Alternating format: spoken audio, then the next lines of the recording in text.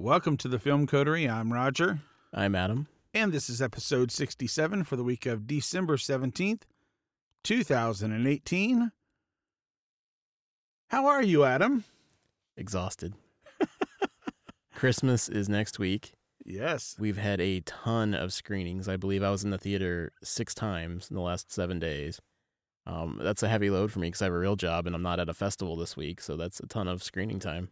Yes, and if it wouldn't have been just for some, swim meets and other things with my kids, I probably would have been there with you for several of those. But I, too, popped in a couple, 3 movies this week. And, this is going to be one of 2 episodes that we're recording today, both to be released, this one next week and then the following one between Christmas and New Year's. And so it's good to be back in the studio with you, my friend, and to be talking movies and getting to spend some time with you in the theater this week. But anything else exciting happening? What else is going on, man, in your life? Anything exciting happening? I need to actually do my Christmas shopping. We were talking about that earlier. Now, do you... Amazon has made me wait to the last minute, even more so than in my past. That was my question. What is the cutoff day for Amazon? Do you know? I don't know. So we're a little more than a week away from Christmas. It's next Tuesday. I'd say you're probably good if you can order by Wednesday or Thursday this week. Okay. Because they will deliver on Christmas Eve. It makes you a little nervous and crossing your fingers everything's going to show up on the porch, but I think you can still get Christmas Eve deliveries. And I think you're heading out of town for Christmas, right? Yep, heading back down to Texas. To see the family. Well, that's good. Eat some barbecue. Yep. Unlike my Thanksgiving, where I think you ended up with 18 people here and friends from out of state who came in, my Christmas is going to be very quiet. Just the immediate family and my mother-in-law and brother-in-law. So we'll only have about 7 of us for the whole big meal and everything. So I'm kind of looking forward to that. It's going to be kind of nice. Too. It's kind of nice to have that smaller, more intimate family time together. But man, we've got some movies. We've got like at least 4 or 5 movies we're going to talk about over the next 2 episodes that we're recording today, and I'm very excited about them. I don't know. How about you? You fired up? You ready to go? Yeah, today we're going to be talking about The Favorite and then Vice, the new movie from Adam McKay. Right. So let's just take a quick break and listen in on a little bit of The Favorite, and then we'll come back and give you our thoughts. This is the Film Coterie Podcast. I am a person of honor, even if my station is not. Even if I were the last one left in this wretched place, I would remain a lady. You're pretty when outraged. So my secrets are safe with you? All of them. Good. Even your biggest secret.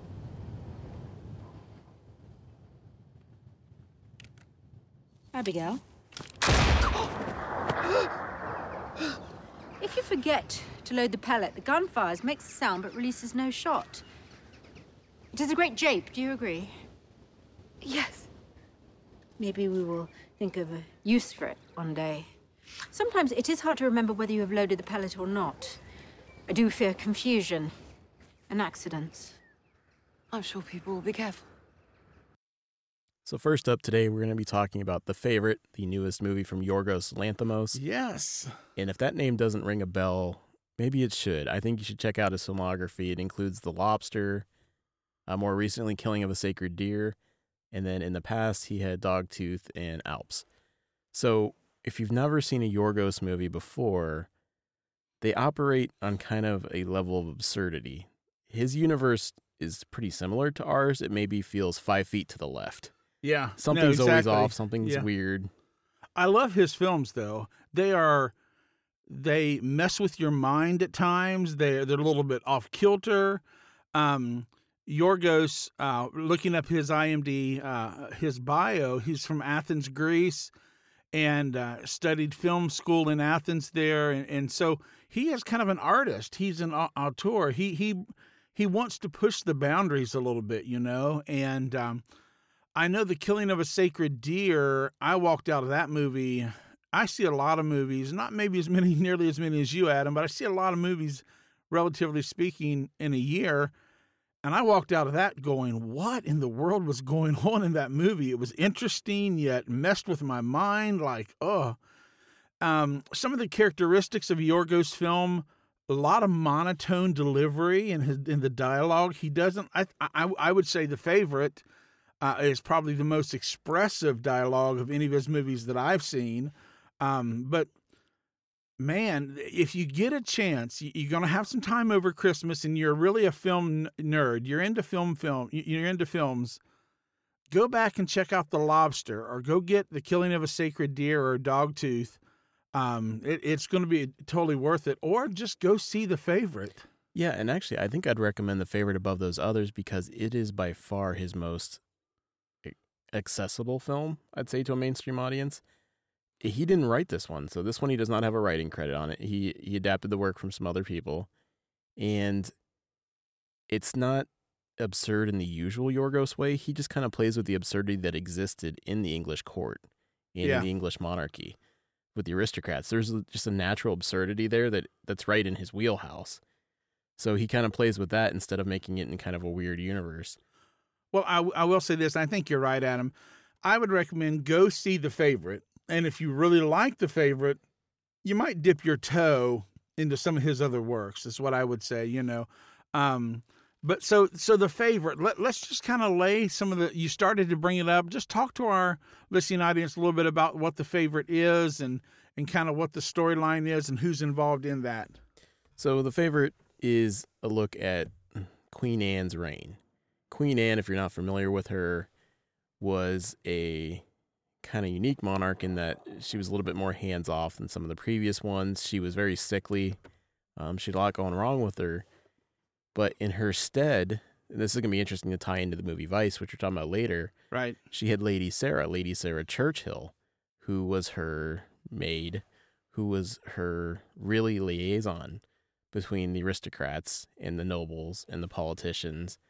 And Lady Sarah was really running the country. Yeah. Now, one thing to take note of is Lady Sarah went on to become one of the richest women in Europe, and a lot of the books based on Queen Anne were all from Lady Sarah's point of view, so she may have told the story in her own way. She may have portrayed Queen Anne as a weakling, sickly, everything else, but from Sarah's point of view, it was Sarah who was kind of running the show. Right, no, absolutely. And the setup is, here comes Abigail, played by Emma Stone, who was once a lady, and father lost her. Now, us giving you some of these plot details does not detract in 1 ounce from the movie, so don't freak out about this. But anyway, Emma Stone is once a lady of society, and her father lost her in a gambling bet, a poker game. And so she was disgraced and married a man of ill repute, and basically is trying to build her life back. And so she comes to court looking for anything she can possibly gain, and begins in the kitchens, and pretty soon works her way right into the inner sanctum with the Queen and with Lady Sarah. Yeah, so they're actually cousins. So Abigail Hill, the Hills were related to the Churchills, and they'd lost their lands and their titles. But you have these two characters that are going for different things. Lady Sarah's worried about the country, and there's a political dispute and a war that she's trying to manage. And she's trying to do what's best in her mind for the country. Abigail's looking out for herself. Right. She's trying to establish her place back in the ability, get a name, get a title, protect herself, and move up. So they're naturally butting heads. And it's played to some comedic effect, but this is all pretty much a true story. I mean, there's a lot of artistic license here. We'll never know what they said. Yeah. But if you look up the true story between these two women, the secret marriages, the plotting, leaving court, coming back, a lot of it is true in the broad strokes. Yeah, the bones of the story are there. What we get is there's this spin, this, and the writers on this even are like nobodies. I've never heard. I forget who they were. I looked them up, but they didn't have any kind of a credit that I even recognized. Yeah, Deborah Davis, and she's known for The Favorite. You know, I mean, and so the script is really good. The script is really good here. You know, I think this movie, there's so many moving parts to this. And Yorgos, what he brings to it, the first thing that will jump out to you that I would point out about this movie is his use of lenses and the camera. Mm-hmm. Explain a little bit about that, Adam, how the unique approach that he brings with lenses that might be a little bit off-putting and different compared to other films. He likes a fisheye lens in this movie. He uses that a couple times. And then it's just the angles he works from. So he likes to shoot from the corners of a room or from really low or really high. Like in Killing of a Sacred Deer, for all the hallway talking scenes, I mean, the camera looked like it was damn near scraping the roof following these characters. Yeah, it's crazy. In a hospital. So Yorgos is always playing with not really a straight-on camera angle. That it makes you more or less feel like you're in the room or something. It takes you out of it enough that you don't feel like you're just watching these two characters talk. Well, the biggest thing that I took away from, especially with his use of the fisheye lens, is he quite often gives you a almost 180-degree view. Like you will see three sides of every room, like three sides of the room, and then he will move the fisheye with the people, and that really is kind of it shows you how large and grand these rooms are, but it feels so confined because it is the fisheye lens, you know? And so that has, I think, a unique effect on the viewer when they approach the film. The other thing that stood out to me is, besides the use of lenses, is natural lighting.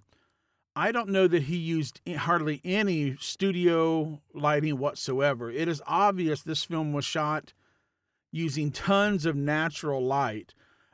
Characters will walk across windows and go completely dark, you know, when they're between windows, and then right back into the light. A lot of nice scenes outside that are shot during the day, but even scenes outside that are overcast and they have a real hazy, gray heaviness to them at times, you know. So I loved the lighting in this film. I don't know, Adam, anything else stand out to you that direction? Well, I mean, I'd like to jump into actually the acting at this point because Sure. I think you're going to hear the favorite when it comes time to announce the Academy Awards. One, I'm not going to be shocked if it's up for Best Picture. I'm not either. But two, I'm positive that all three ladies here are going to get nominated because you have some really strong work from Olivia Colman, Rachel Weisz, and Emma Stone. Olivia Colman plays Queen Anne, and she takes a character that could be one note. Yes. She could be just this horrible person, this queen that's always whining for help or anything else, but she plays her, to me, as a very sympathetic character Yeah. that you kind of bond with and see that she needs this emotional attachment from these two women. She likes a little bit of the competition between them. But she takes a one-note character and adds a lot of depth to it. Now, I'm going to say this. I would put Olivia Colman as lead actress. She's probably going to get supporting, but how do you divide these three roles up? I don't know how they do it. You know, how would you because they're so important, but to me... And honestly, here you should know, there's no central character in this film. No. It's not like the film follows one of these characters. They all have No. scenes with and without each other. I'd say they're all technically leads, but you know how they go. Some supporting and some lead. Yeah. To me, she's the lead actress because to me, she's the anchor. There are some scenes where she's not in it, but it all revolves around her. And if she's a one-note character and she becomes a caricature, then this movie falls apart. But she's not. There's real depth there, real emotion, real sense of needing to trust and to find a connection to give her some support for this mantle that she carries as the queen, you know. Very interesting. And I would say, so I think the three performances are incredible, all Oscar worthy. I think absolutely this movie will be near, if not on my best of 2018. I will not be shocked if it is listed as a nomination for Best Picture. So I think all of that is absolutely great and very well deserving, in my opinion. I mean, it's just, but on top of all that, this movie's funny. Yes.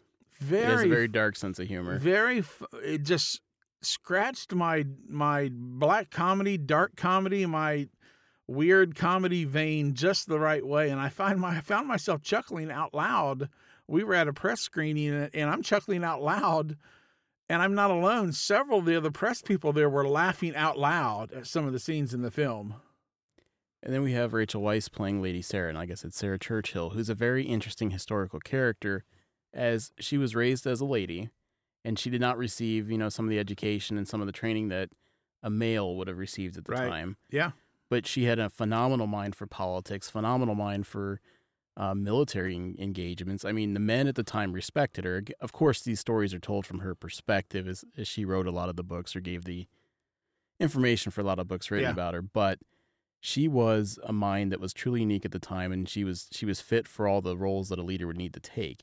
And Rachel Weisz plays her really well because she was the opposite of Emma Stone, where Emma Stone would lie and be charming and really kind of, butter you up with compliments and everything else. Rachel Weisz was blunt. If you look like a badger, she says you look like a badger with that makeup.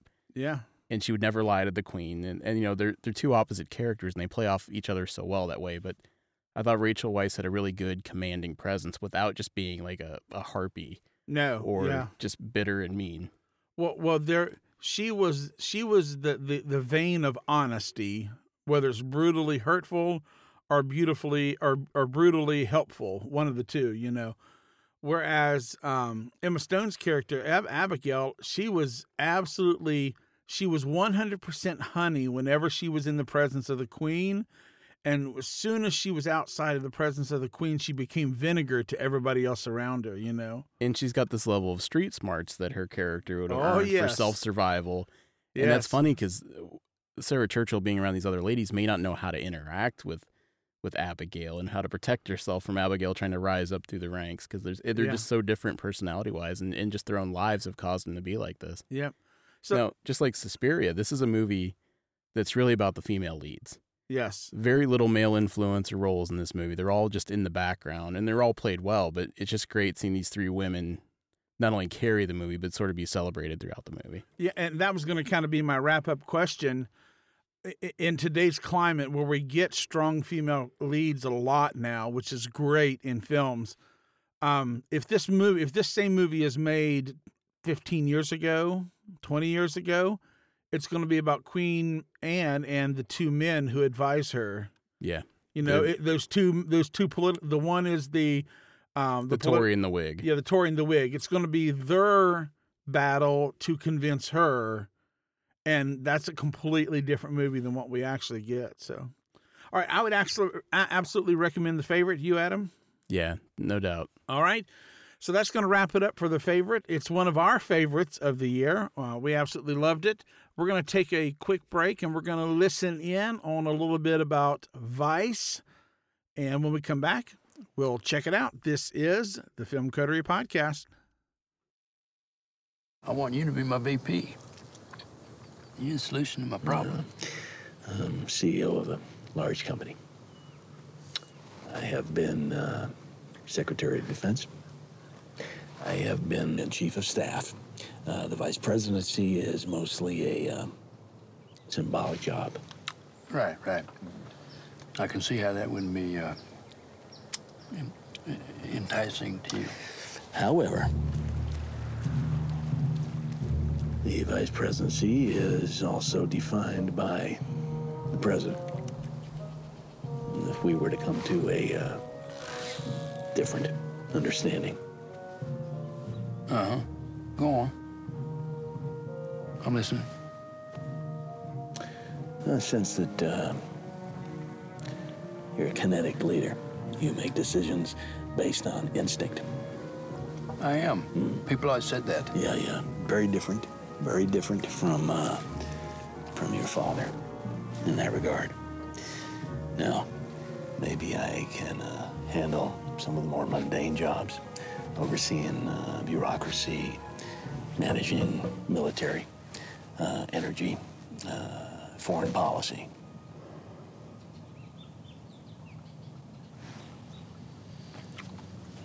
That sounds good. All right, and we're back, and that was a little listen into Vice. Vice, is Adam McKay's latest film, set to release Christmas Day, December 25th. And Vice is the story about Dick Cheney, played by Christian Bale, who was Dick Cheney was the vice president to George W. Bush, and the way that McKay's take on how Cheney helped to reshape government as we know it, and the way that America interacts globally around the world, and a very unflattering look. I'll just say that to start us out with, in the life of Dick Cheney. And so, if you don't know who Adam McKay is, I'm actually a fan of Adam McKay's. I want that on the record before I get into my thoughts of this film. I am a fan of Adam McKay's. I like his films a lot. He has done several films that you probably would recognize. He was a writer on Ant-Man, writer-director for The Big Short. This is his actual second director thing since The Big Short, right? Or did he direct? Let me look it up here real quick. Wonderful. I think this is his next directorial effort since The Big Short. Yeah. Well, he did the first episode of Succession, which is an HBO series, and then Vice is his follow-up from The Big Short. Most people are going to know him from the Will Ferrell comedy. So he wrote and directed Anchorman, the sequel, The Other Guys, Step Brothers. His Gary Sanchez Productions he owns with Will Ferrell. Yeah, and so I'll say this: if you've seen The Big Short, the same style and tone is coming into play with Vice. So he's telling a biographical tale of Dick Cheney that jumps around in his life, but has some intermissions, has some cutaways, has a narrator. You're not sure who the narrator is. Right. It has characters jumping in to explain things, like he used Margot Robbie in The Big Short and some other people to explain complicated stock sales and everything else. He uses that same style in this movie. Right. And star-studded cast. I mean, Christian Bale plays Dick Cheney. Amy Adams plays Lynn Cheney. Steve Carell plays Donald Rumsfeld. Sam Rockwell, who I'm just in love with. Every time he's on the screen, I'm just more and more impressed, plays W. Bush. Jesse Plemons is our narrator, and we won't talk specifically about who he is because we don't want to get into too many spoilers. But just a great cast. Tyler Perry plays Colin Powell, and really liked his performance. I thought he just kind of nailed it there. But let's get into Vice, and maybe we can do a comparison. There's a lot of things that can be said. And I got to be honest with you, Adam. I mean, let's just keep it real. For me, this is a hard film to review. And I'll tell you why. Because I'm not crazy about the film. I don't like the film, to be honest with you. And you liked The Big Short. Loved The Big Short, and I'm a fan of Adam McKay's. The problem I run into is that there's a backlash that if you are going to say you don't like this film, people think you have a political bent involved in the film. We try to separate. I mean, you can't separate who you are and what you like, But we try to be objective. I love. I'll give you an example. I love Tom Cruise as an actor, but I don't care for his politics or his personal life all that much. So I can separate the two. Not a fan of Vice at all. I didn't think it worked. I thought it was angry all the time. It just scenes that were in the film that I thought had no relevance to the story. It seemed slower. It wasn't as snappy and quick as The Big Short. It's like, this formula for me just did not work in this movie. Yeah, I'm on the same page with you there. I mean, I'm not a fan of Dick Cheney, but at the same time, the way the movie's assembled, the way Adam McKay's making it didn't really work for me either. There's some strange scenes. Like, I think they thought they'd play better in the editing room than they play in a theater, where they showed Dick and his wife doing a Shakespeare soliloquy. Yeah. Or there's a fake ending where the credits roll, and it's almost too silly. Where the movie has enough humor in it because of the things that are happening in the world. Right. And yeah. We have the knowledge in 2018 we didn't have back then, so some things are funny when people are making decisions that we know the impact of. But the extra kind of satirical edge, where it worked in The Big Short and it was kind of unique, it just falls flat here, at least for me. There's still some laughs in the movie. Yep. I did really like Christian Bale's performance of Dick Cheney. I thought he does a really good job in the role, especially throughout the years. I think it was, for me, it was just okay. He's so heavily make-upped, and because I knew it was Christian Bale going in, it's hard for me to connect because I'm seeing Christian Bale under the makeup. So I would just say it's an okay for me. I loved Sam Rockwell as W. Thought he was fantastic. And he really doesn't get enough screen time in this movie. He does not. I mean, let's do a W movie and put him in there. That guy can... Oliver Stone already has. Okay, I guess you're right. Yes, but no, that is. I thought he was great, and I really like Tyler Perry. Doesn't get a lot of time as Colin Powell, but I thought he did an excellent job. Was very kind of conflicted to have to, go out and give a speech that he knew was a lie in his mind, if that's true, and so. Yeah, so there were some good things about this movie that I really enjoyed, but overall the tone just very angry. I mean, it was just like he's mad that this happened and and he's ready to show the world that this is what happened. And I think here's the thing: it's not a revelation. No, I think we all accept that. Yes, Dick Cheney was running the country, and there was no. We get it. There was no weapons of mass destruction in Iraq, and the information was misleading. And for me, the more interesting part of the movie was when Cheney was in the Nixon administration as a younger, power-hungry guy, moving up through the ranks, and that's kind of where the favorite plays in too. Yeah. And just seeing that part of the story, because that's not as well known to us now. Yeah, no, absolutely. So. For me, if you're really into politics, you really like Adam McKay's work, you might want to check it out.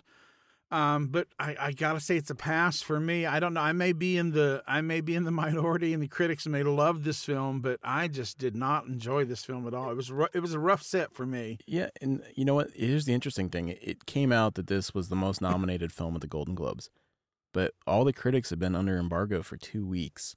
So I really don't know where it's going to fall. I think it's going to be positively reviewed, but I don't think it'll be as well reviewed as The Big Short.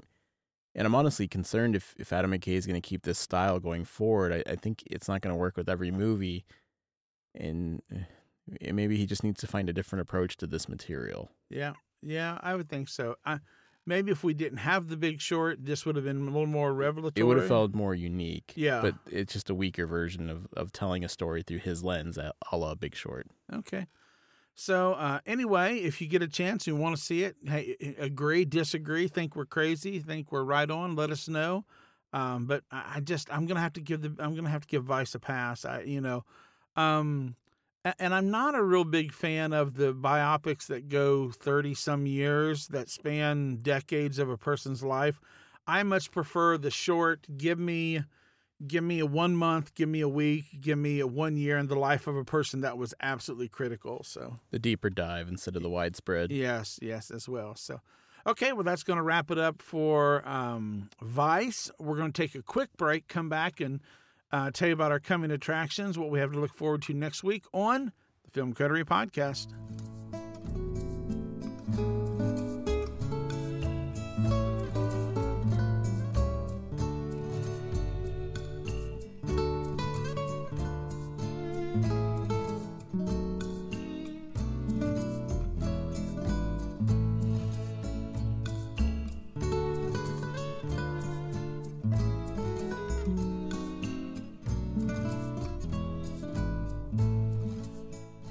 All right, we are back, and this is our final segment called Coming Attractions. Adam, what do we have to look forward to on next week's episode of the Film Coterie?